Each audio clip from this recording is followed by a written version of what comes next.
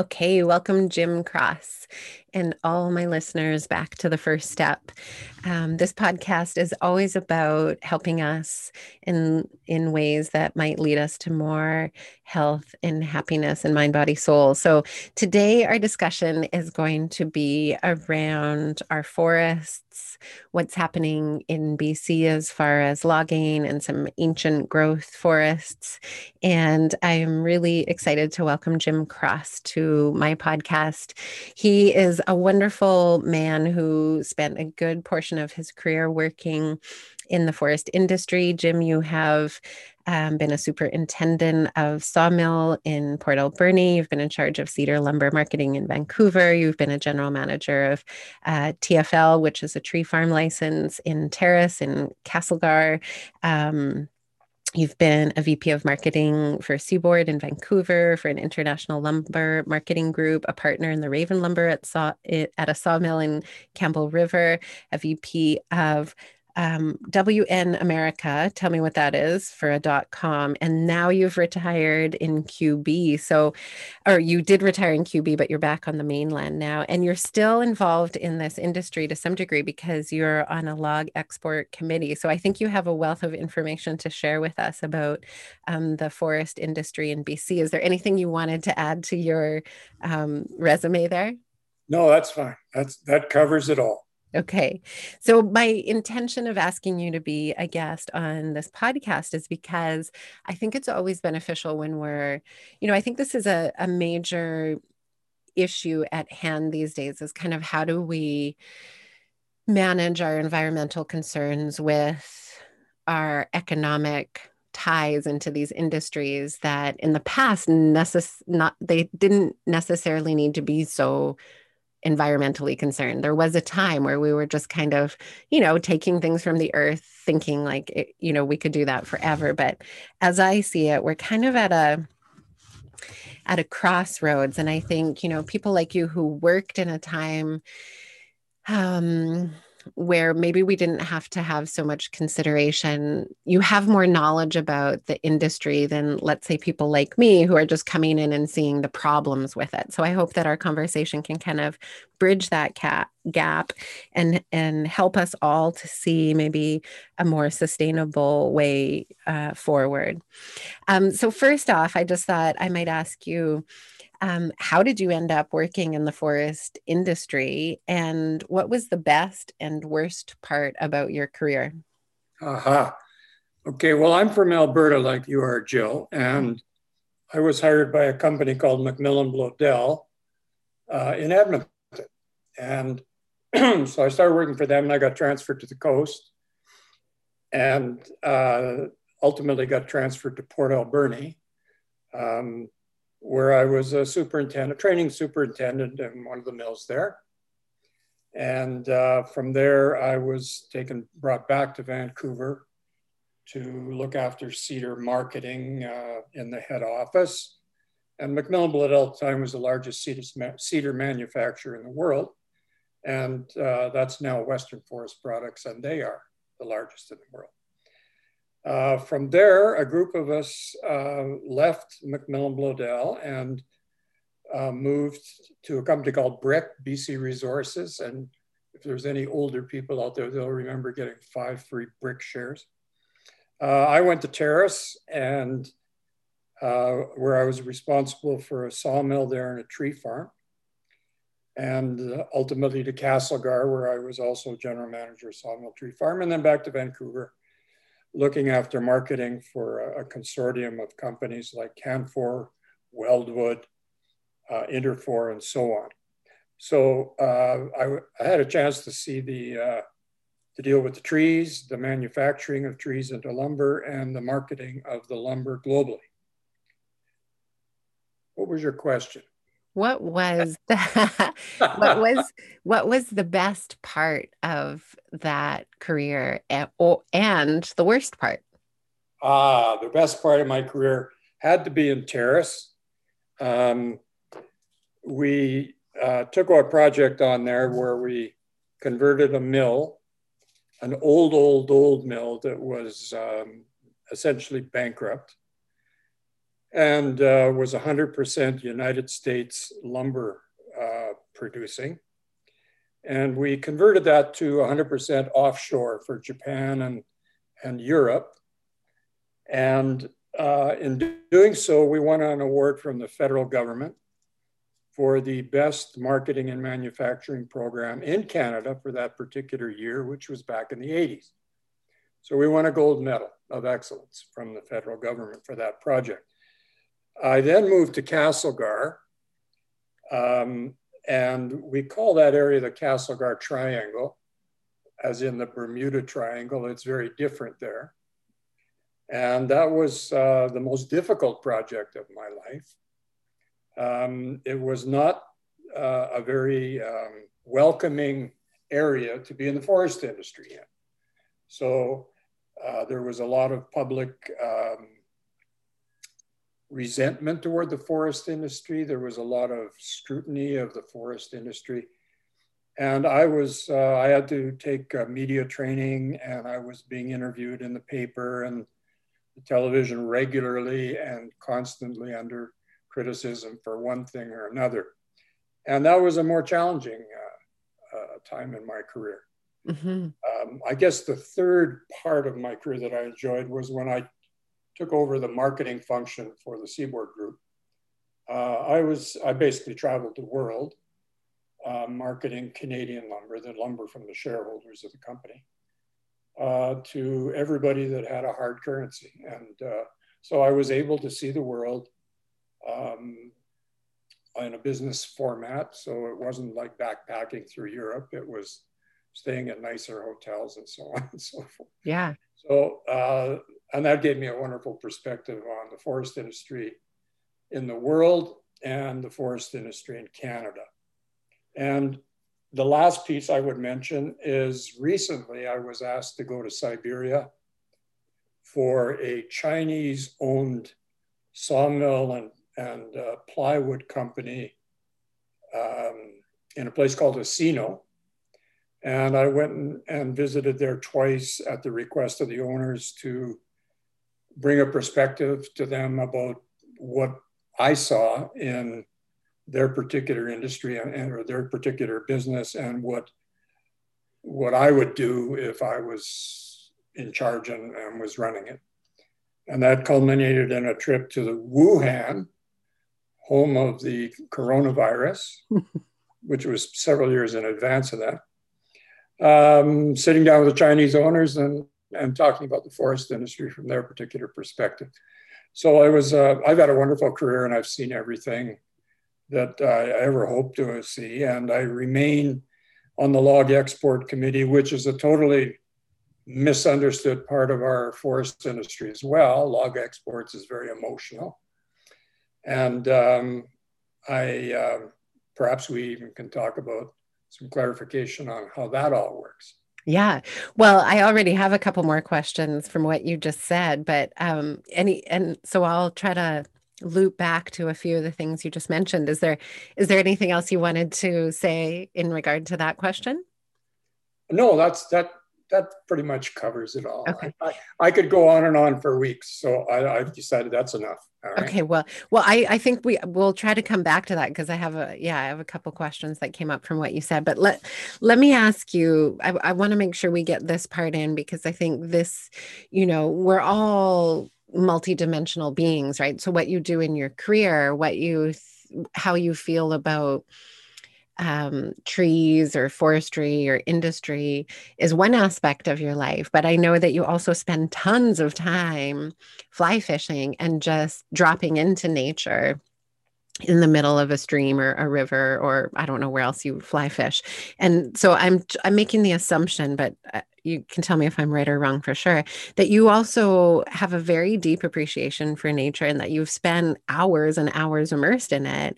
And I'm just curious, as somebody who seems to spend a lot of time in nature over the years and over the decades, have you noticed a shift in the environment, in the way that you just can be in it, or what you feel in it from year to year and decade to decade? Do you see that shifting? And if you do, do you have any concerns about those changes in the environment that you might see, or maybe you don't? Well, yes, I am a fly fisherman, and I continue to go up to the Skeena River system every year, and I fly fish for steelhead, and I fly fish for steelhead on TFL number 1, which was the tree farm license that I managed when I was resident in Terrace. So I was always very, very interested and concerned with our activity in the tree farm and how it affected our business and how it affected my fishing. so I actually came to a conclusion that while we weren't the best stewards of the forest, I'm making a comment now in a general term across the whole industry. Our industry was comprised of professional foresters. These are people that went to UBC or other schools, became a registered professional forester, and they did their very best to manage their part of the forest industry according to those principles. There was in part of their degree and their part of their training. And the other thing that people don't realize, I think, is when it comes to forestry, there is a chief forester for the province of BC. And that's a quasi-judicial sort of function in that the harvest of timber within the province of BC on the public lands is set by the chief forester. Nobody else. Not the Minister of Forests, not the Premier, not any of the companies, but the chief forester himself. And that is based on, if anybody's curious about it, is there is a land base that grows trees in our province. And each year, that each tree adds an annual ring. And that is a volume of timber that gets added to the land base.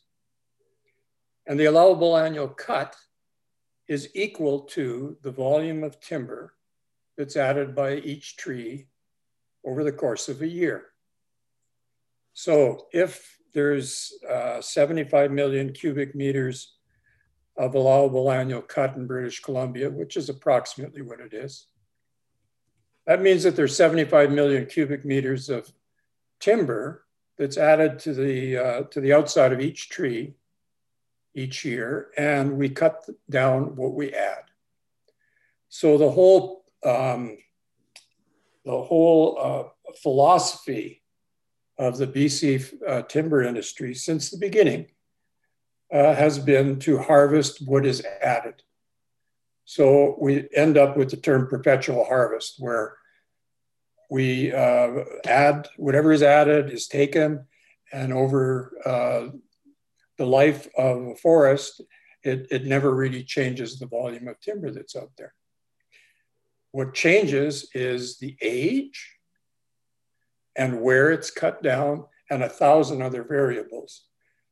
But there's never been a philosophy of clear cutting the land and there's nothing left. From the very beginning, it was always whatever's added, we'll take. And so it's a perpetual harvest. So that's worth understanding, that that's in the legislature, it's in all the laws, and it's set by a professional forester who is independent from government. Okay. Do we want to stick on this theme? Well, yeah, I'm curious, on a very, like, with your own eyes, kind of, do you notice, like, I'll give you an example kind of to share with you what I see with my eyes. Like, I grew up in Sherwood Park outside of Edmonton. And when I was growing up in my backyard, there was just basically, we would call it like boondocks, right? It was just kind of like bush and acreages, and, it would go back. Eventually it became Ardrossan and et cetera. But behind my house, we would just take, at one point, I remember a friend of my dad's had a quad, and we'd just rip out on this ATV, and it was just bush, right? We'd stumble upon little watersheds, little ponds, little lakes, little, whatever, trees, bush, rabbits. I think my brother would go for hunting, and I don't know, all this kind of it was just land, right? And I go back to Sherwood Park very rarely, but haven't for a long time. So it's probably even more built up, but none of that exists, right? Like none of it exists. So, with my own eyes, I just see like a decimation of what used to be, rich, vibrant land with animals and water and trees. It just doesn't exist anymore. Or another example, like, where I walk very near to my house, past Pheasant Glen, down to the French Creek River, which is beautiful. It's a beautiful walk. And there are some trees in there that are huge that have been laughed, and other places you can see, within that land places which have really been decimated. And we've been here 10 years, and even in that time that I've been walking those paths, you can see the land is just shrinking, right? There's more and more houses, there's more and more lots, there's less and less trees. And when we go down to the river, I mean, it's gorgeous, right? There's the beautiful sound of the river, and there's eagles flying in the sky, but you can also sense that French Creek area, it's dying. It's a little bit of a dying landscape, right? So when I say to you, as a fly fisherman lover of rivers and streams and nature, do you see that kind of, because you've been here on this planet longer than I have and immersed in nature, probably even in deeper ways than I have at certain times of your life. And do you see that with your own eyes, that kind of like, oh my God, it's going, like it's changing, or do you see, because you maybe have a wider view than me, do you think like, no, it's doing well, I see it thriving? Well, let's go back to GFL number 1, first tree farm in the province, based in Terrace. And that was in 1982 that I moved there. So what are we, 40 years on? Mm-hmm. Okay, so I spent a month up there last year fishing. And I, of course, can see the difference between the tree farm I managed in 1982 and what's going on today. And the increase in cutting, the new areas that have been harvested since my time. So yeah, I've noticed a dramatic change, but I've also seen areas that in the early 80s, we commercially thinned and fertilized and did a lot of silviculture on. And those trees are being harvested now in 40 years, which is sort of unheard of because the Forest Service normally runs the forest on about a 120-year cycle. So I've seen the clear cutting of areas, and I've seen regeneration of areas in my time. The other thing that we see is we have to understand that there's commercial forest land and there's private land. And where you're walking in French Creek is private timber. And whoever owns those trees, it's their trees. And they can get a permit to cut them down. The province will not allow anybody to cut a tree down in BC without a permit. But what they do with their land and their timber, and whether they wish to cut every single tree and make it into a desert, it's their land and they have the right to do that. On the public land managed as a commercial forest, there are tomes of regulations involving what you can do on the public land and how far close you can cut to a stream and how much you have to leave for this and how much you leave for that. And the fact that you have to leave areas that join up so that wildlife can go in the forest safely and never have to walk across a clear cut. how a road has to be built and how this and this and this and this and this. So the regulations on the public-based timber have continued to be more challenging. They've continued to raise the bar as far as the standards and the effect of harvesting a tree on what's left in the environment. All that's good. And all of it makes it more challenging to run the business on the BC coast. And the BC coast industry has been declining fairly dramatically over the past 20, 30 years, probably has lost a third of its capacity because it's too expensive to run the sawmills now, and too expensive to harvest the timber now. So the days back in after the war and through that period when the BC coast was this monstrous forest industry is long, long, long gone. And it's probably only a quarter of what it used to be back in the day. Mm-hmm. Now,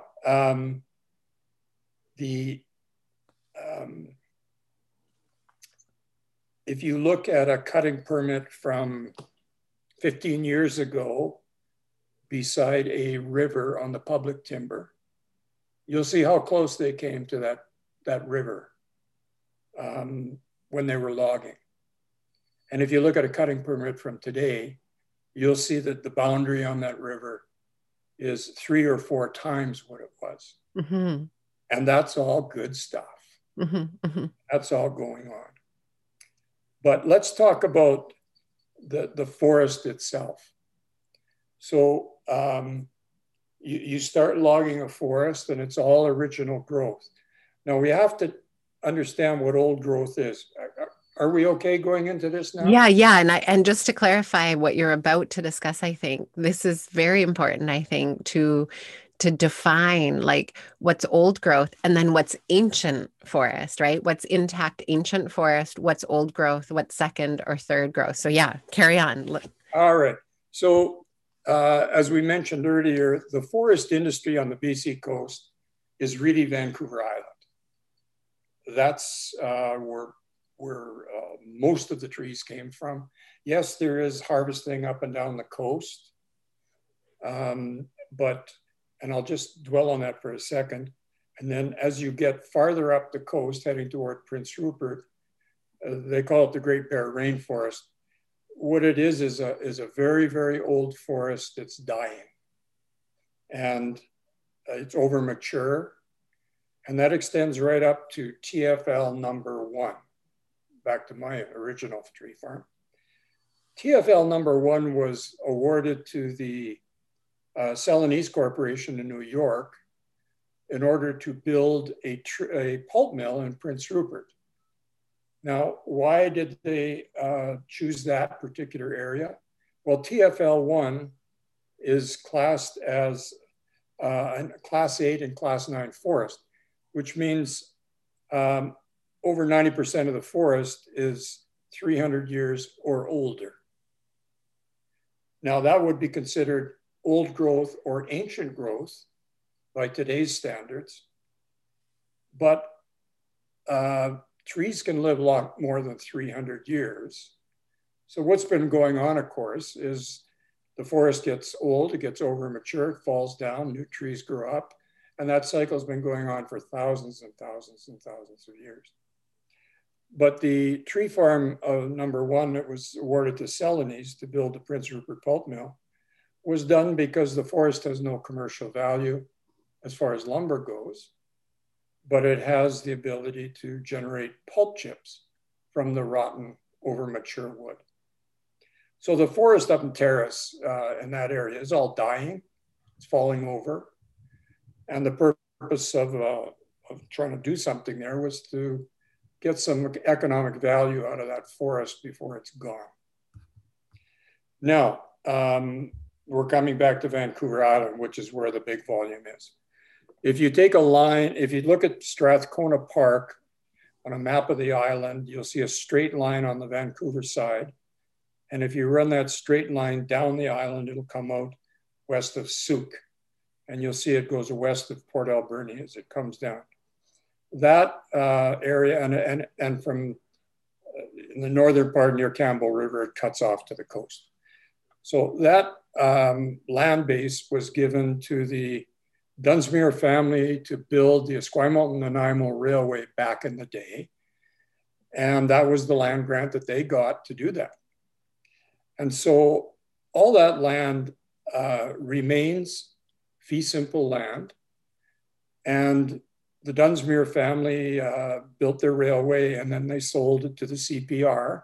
So the Canadian Pacific Railway owned all that land on Vancouver Island. And then they sold bits and pieces off here, there, and everywhere. And now there's various different companies that have forest lands and other types of property in that land base. And that's where the subdivisions get built on that land base and so on. If you go to the other side, the Japan side of that line, that's all public forest. I should say that the E&M land grant is a federal government managed forest. And the owners of the timber on that land do not pay stumpage. They don't pay any royalties at all for those trees. They're private trees. On the other side of the line, that's provincial government managed public forest. And there's stumpage to be paid and an enormous number of rules and regulations dealing with cutting those trees. The west coast of Vancouver Island, which is where Fairy Creek is, has been a very high cost, very difficult area to log in. What it does have is what you might call ancient forest or old growth, meaning it hasn't been logged in our lifetime. If you go up to Cameron Lake on the way to Port Alberni, that's third growth forest in there, not Cathedral Grove, but the rest of the forest is third growth. But on the west coast, there's still areas of old growth, original growth. Trees that were growing when Captain Cook was sailing around and that sort of thing. Now, a forest has a life, and it's born and it grows and it dies and new growth comes up and so on. If you've ever walked through an old growth forest, most people should notice that there's not much growing on the ground because there's no light. And if you look up, you'll see a canopy, a crown. And all those trees are taking all of their energy and from the sun up at the top. And there's really no light coming down through to the bottom. So there's mosses and other species that are low light requirement species. And of course, the trees themselves, as they've grown up, the branches at the bottoms of the trees where they couldn't get light die and they fall off. And the tree keeps adding annual rings every year. And eventually all those branches, they get covered up. So this happens up every year and it keeps going. So as these trees are really quite old, you look up and you won't see a lot of branches on the way up. And all the branches are at the top where they can gather sunlight and there's nothing below. And then at the bottom where you are walking about, you'll see mosses and little scrub plants and so on and so forth. But there's not a lot of food there. There's not a lot of life there. It's all up at the top where there is energy to be had. So we have a great affinity as humans for these old forests. When you go into an old forest, the air is different. The feeling, the ambience is different.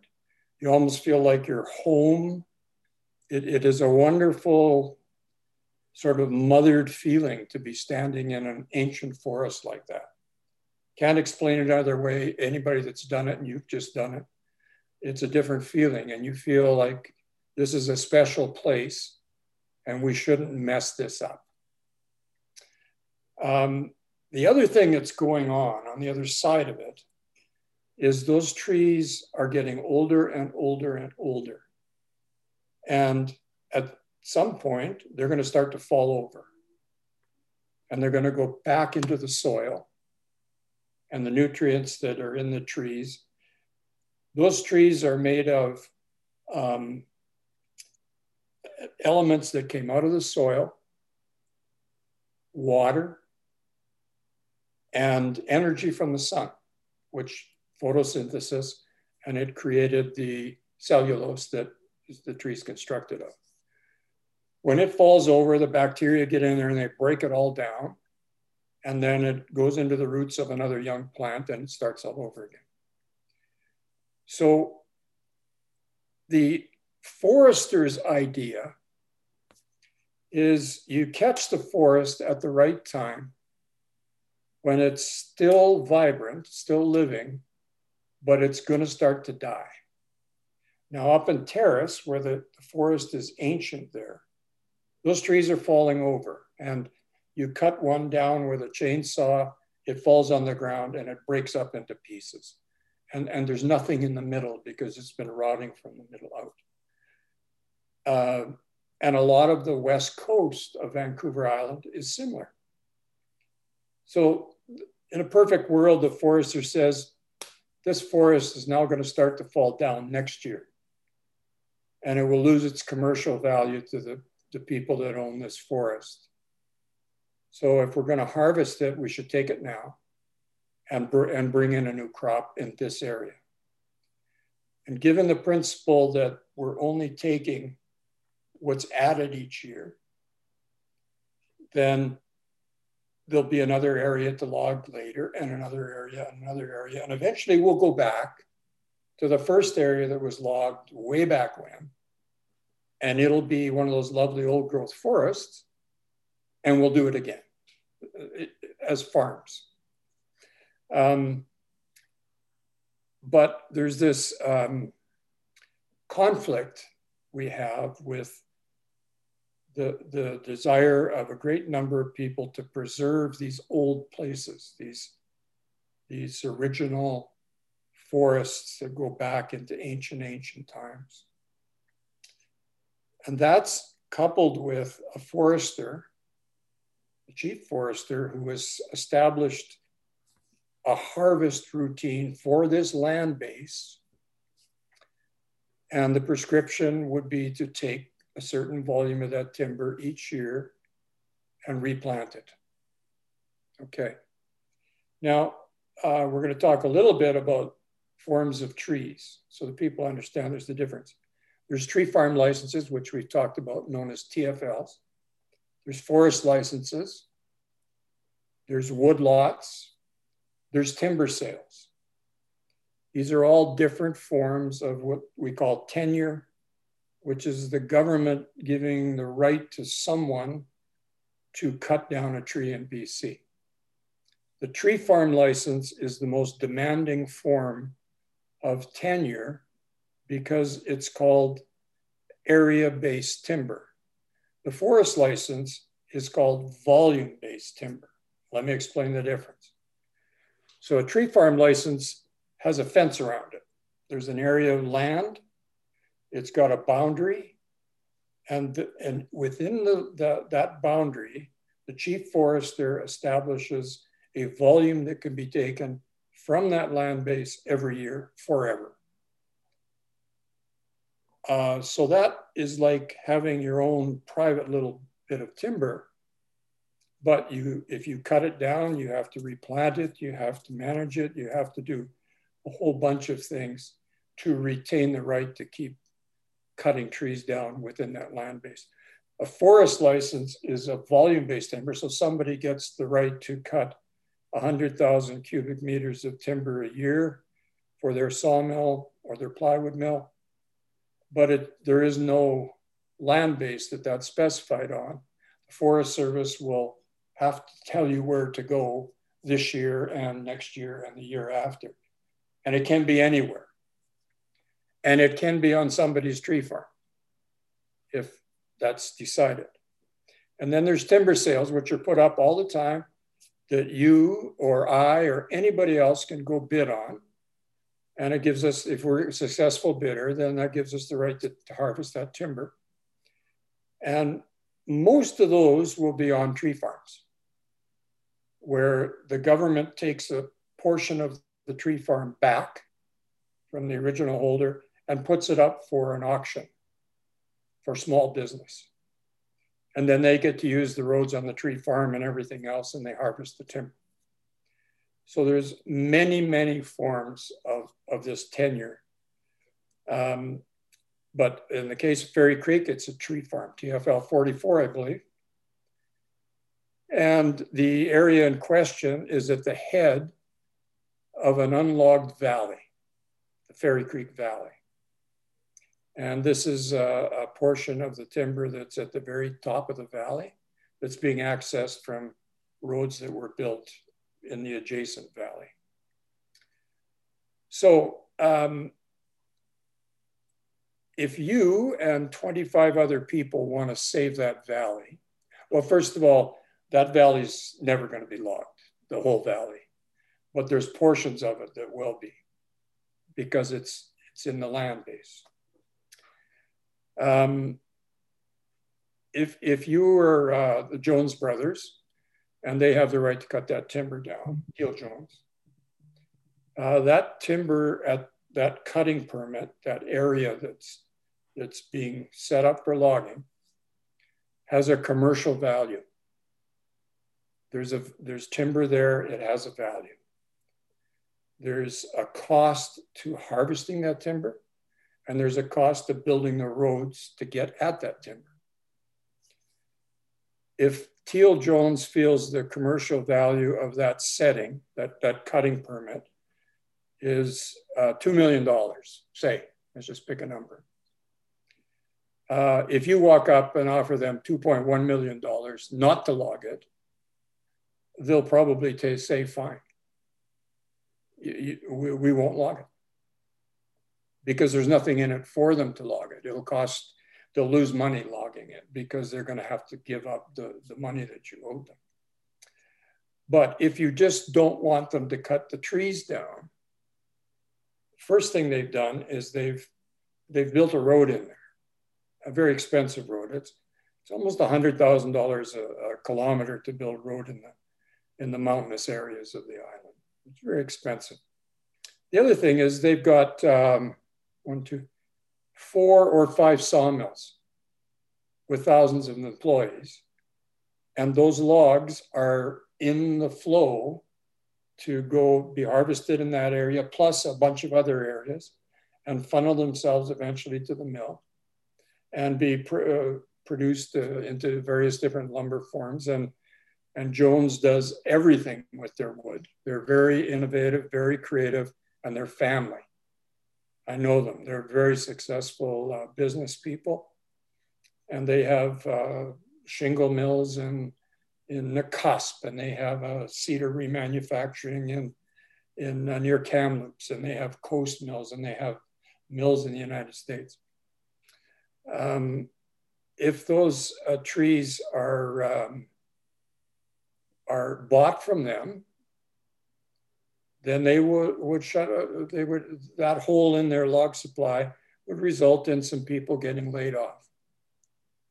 And that's what the compensation is for the timber and for the layoff costs and so on.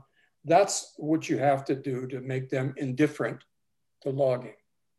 But if you're just complaining and saying, no, you can't do that, we don't want you to log those things, then they've got mills, they've got employees, they've got money invested, and they have a cutting permit that by law gives them the right to cut those trees down.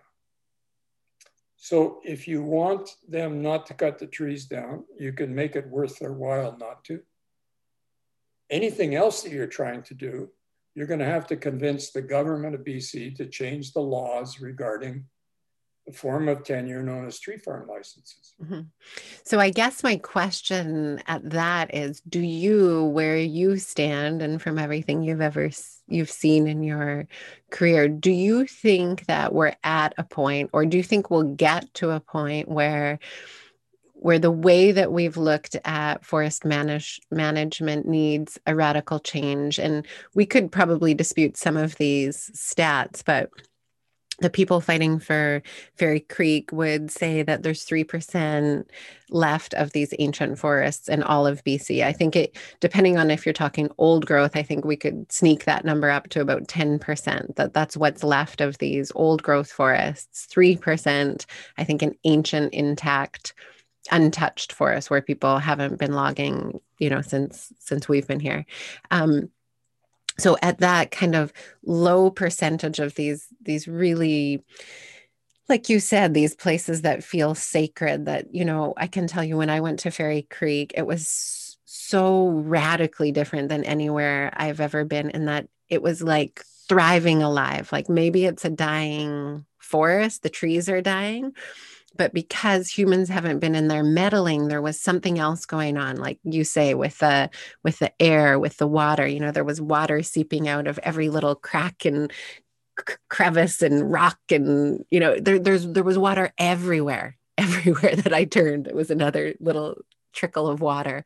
So does there come a time on our planet when we go like, oh shit, like this has been working great, these rules, or the way that we've been managing resources, this has been working for us for 100 years, 200 years, I don't know how many years, but is there a point where we step back and we go, okay, well, we're kind of down to the last of it, like the last of the big guys, the last of these kind of untouched watersheds, the last of these untouched places. Do we come to a place where we say to our government, or those people making the laws and the policies and the tenders and all of that, giving the permits, we can't do this anymore. Like, just stop for a minute while we figure this out. Like, I don't know whose job this is to pay Teal Jones while we have these conversations, but it looks like, or feels like, at least in Fairy Creek, like there's not a lot of time, right? Like it's like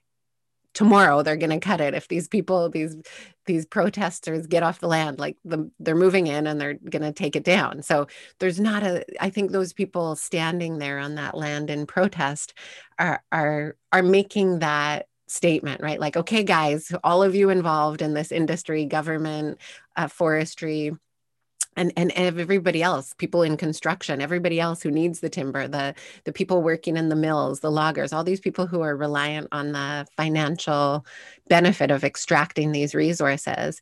For a moment, we all have to stop, even if that means you have to eat Kraft Dinner and rice and beans for a year.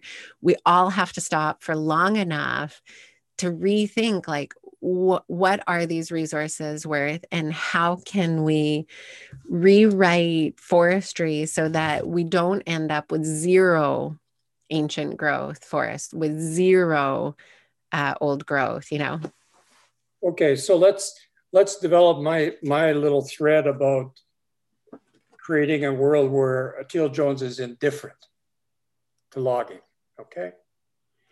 Or a world where Teal Jones is motivated not to log, right? Not to log, to stop doing what they're doing, curtail their mills, and so on. Now let's bounce over to the fishing business for a while. And Atlantic salmon, which have run into the rivers of the Scandinavian areas, the UK, Ireland, and all of Quebec and the eastern seaboard of the US, endangered. And the biggest harvesters were the Icelandic fishing fleet. So I believe it was a Norwegian or perhaps an Icelandic person said, we were going to raise money from the fishermen of the world, and we're going to pay the commercial fishermen not to fish. and when they don't fish, we'll increase the abundance of salmon. And that's exactly what they did. So there is a case of a group of people saying this is a scarce resource. We cannot take this to extinction. We have to change what we're doing. Now let's get back to your point on the trees. Yes, there's no question that the perception of the world, and I'm talking the forest industry now, the perception is changed. And, you know, back in the day, you used to say pictures of a bunch of loggers standing around with a tree that was, you know, 20 feet across the butt, and everybody's puffing cigars and saying, look what we did, right? Can you do that today? Nobody would stand in that picture today, even the loggers that cut it down, because they don't, you know, that's not a trophy anymore. Yeah. So,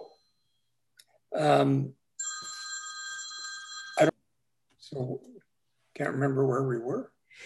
Well, changing. All right. Yeah. So, I believe now that given that the industry has been shrinking anyways, because it's become uneconomic, you're also at a period in history where there is a value being placed on standing in the Fairy Creek Valley and just breathing the air, and that's worth value now. Mm-hmm. And it wasn't 30 or 40 years ago. Today, people value that. All right. So I think the way these things get sorted out is the company has been given the right to do something. If we want them to stop logging, then we have to retract those rights. Mm-hmm. And because a company is going to lose its timber, it's going to lose the right to run its mills, so on and so forth. It's going to be like the Atlantic salmon fishermen. You're going to have to compensate these people to shrink their business in half or whatever. Mm-hmm. Mm-hmm. This is nothing new. There's been timber taken away from companies almost continuously for 40, 50 years, and they have been compensated for it. Mm-hmm. So the government has been doing this for a long time. There's nothing new. But when the cutting permit has been issued and the road has been built, it's too late. It really is too late unless you've got a Loomis van full of gold bricks and you can run it right up to somebody and say, stop, stop, stop. We've got all this wealth. Don't log these trees. Mm-hmm. Mm-hmm. What needs to be done is you need the Sierra Club and the Suzukis and all of these people sitting down with your government to say, we've got to reestablish the values of this timber base in BC. And these are the areas that we think have an intrinsic value. It's got nothing to do with the value of that log. It's got to do with the fact that it's been pristine now for at least 500 years, and we want to keep it that way. So, but we understand there's a cost to this. We understand you can't just yell and scream and jump up and down. You have to have a mechanism to, if you're going to remove something, then you have to compensate for it, because that's the way our society works. It has laws. It creates wealth with licenses and so on and so forth. Mm-hmm. So sit down with your government and say that we've got to revalue these areas here, and here's 15 of them that we would like to see kept as it is. Hmm. Well, I think you're right. I think you're right. And I think, partly as I hear you speak that truth, right? It's a fact. It is the way it is, right? I also think what's starting to rumble inside of people is, like the people especially who have taken for 8 months, they've been living in the freezing cold winter in a rainforest, right? Like they're like committed beyond committed. They're giving up their livelihoods, they're giving up their families. They're just like, F it. I don't know who's going to figure this out, but while you figure it out, we're going to be here so that you can cut these trees. And I think what's starting to rumble inside of people is this kind of revolution almost, where I think it's been rising for centuries maybe, but finally kind of coming to this peak or this point where the people who haven't had money, or the people who haven't been making the decisions, or the people who haven't been driving policy are finally saying, like, we don't really have anything else to lose here, guys. Like, we may not even, our kids may not even have air or water or food. So at this point, we don't really care who's in charge, or who's going to make the law, or who's going to change the law, or who's going to raise the money. We're just kind of willing to give up our life at this point to make change. And I think the hard part for people to swallow, me, you, everybody else in Canada, the guys who own the companies, the people sitting in government, the other people doing whatever they do around the parameter of all of that, all of us, I think what's really difficult to swallow is that if we pay attention to these people who are saying, like, I don't know, something's got to change, I don't know how it's going to change, or when it, or the steps that we'll take to change it precisely, but it's got to change. I think what we'll all be sitting in and what we all resist is that every single one of us who lives, especially in Canada, are our access to wealth, our access to comfort, our access to healthcare, our access to nice roads, our access to free education, are all the things that we've been enjoying because of the wealth that we've created through all these resources. It won't exist. That's kind of what you're saying, right? Like some resource equals some value, and if we stop taking the resources, there's no money, right? So, and we live in a society and an agreement. We've made these agreements that we all want the money. We all want what the money gives us, all of us, right? Like, look at, I'm sitting in this gorgeous studio with all this technology, and like we've all reaped the rewards of that wealth. But I think we are hitting the ceiling where we realize, like, we've actually become accustomed to extracting resources at a rate that's unsustainable. We were always more people, we're always less resources. And there comes a point where we just can't, as much as we wish we could, as much as we, cross our fingers and hope that money can sort it out or policy can sort it out. What we're really starting to touch on, which again, we're probably close to an hour, if not already, is this kind of question. I think anybody who invests in this conversation comes to this question where we go, like, are we willing personally to downgrade our material wealth in order to salvage some of our natural world? And that's a hard question. I mean, I don't know how many people or who is ready to do that, but I think that's what it kind of comes down to. We can't continue to extract and use resources on Earth at this speed, even though it's very comfortable and cushy, if we want to retain some of its beauty and natural world, right? Yeah, well, that's right, Jill. But the thing that I'd like to leave you with, Yeah. is the path to get this done. And I want to go back to the Atlantic salmon, Mm-hmm. where this particular individual found a path and raised an enormous amount of money from American fishermen, Scandinavian fishermen, and Canadian fishermen, and bought off an industry to stay home. Mm-hmm. So there is the philosophical issue that we're talking about, but there's a doable path issue. And what's missing is the doable path here. Standing in the forest in the blocking a company from cutting down the trees that the government's given them the legal right to do now becomes an issue of law and order, not saving the trees. Mm-hmm. And so ultimately, law and order will prevail and they'll be removed because the company does have the right legally given to them by the government to do this. What the path is not standing at Fairy Creek with a sign. The path is in Victoria.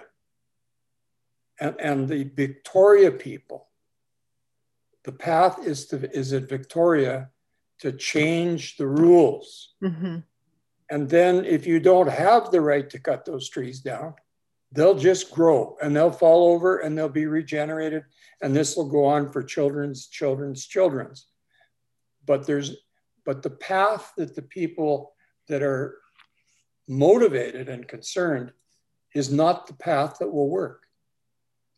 And so all I can see is their heart is pure. They're trying to do something they really believe in, but they haven't got the right path. They're not managing the situation in a way that will get the job done. Mm-hmm. I support them. I don't want to see any more of these pristine valleys logged. I want to see the rivers stay. I want to see the fish stay. We got lots of issues going on. But I know in my life, you have to find a doable path to get the job done. Mm-hmm. And these people don't have a doable path. They cannot win this issue because it leaves being trees, Joe, and becomes law and order. Now, when you're talking about law and order, you've got an entirely different view in the population about what to do here. Mm-hmm. Mm-hmm. Should we let these people break the law? Well, we're not talking about should we cut the trees down now. We're talking about breaking the law. Mm-hmm. That will never work in Canada because we still are run by laws as a society. So what do? Change the law. You have to change the law. Yep. And put all of your time, all of your efforts, all of your money instead of dealing with the symptom, deal with the problem. Yeah, the root. Standing at Fairy Creek is dealing with the symptom. And you cannot solve a problem dealing with the symptoms. You have to go to the problem, which is stop issuing the legal right to cut the trees down. Yeah. When you get that done, and it might take a whole bunch of money to do that, well, that's fine. That's the path. And if enough people want these trees there, it'll be done in a heartbeat. Mm-hmm. Everybody will kick in $100 and that's that. But that's not what's happening now. So my message would be to those that care, find the path that will give you the work. And I would recommend that path is in Victoria. Mm-hmm. Mm-hmm. And if it was on the E&N lands, the private lands on the other side of the line, that path is in Ottawa. Mm-hmm. Mm-hmm. Mm-hmm. Lobbying but it's not wringing our hands, talking about philosophical issues and the peace of old growth forests. That's not what we're talking about here. Find the doable path. It'll all get changed with ridiculous ease. Well, Jim, I really thank you for your time and your shedding some light on, the finer details about the policies behind and within that industry and your practical perspective, because I think, my dream would be to have like a roundtable discussion where there was, the Minister of Forestry and the Chief Forester and somebody representing one perspective from the First Nations and somebody representing a different perspective from the First Nations, because we know that even within those groups, they are not all thinking and feeling the same way. Somebody representing a few different angles and everybody, kind of having a conversation together. I know that's probably just a pipe dream, but I'm grateful for at least you bringing a different perspective to the conversation for me and hopefully for the listeners. I really appreciate your time. Thank you for being here.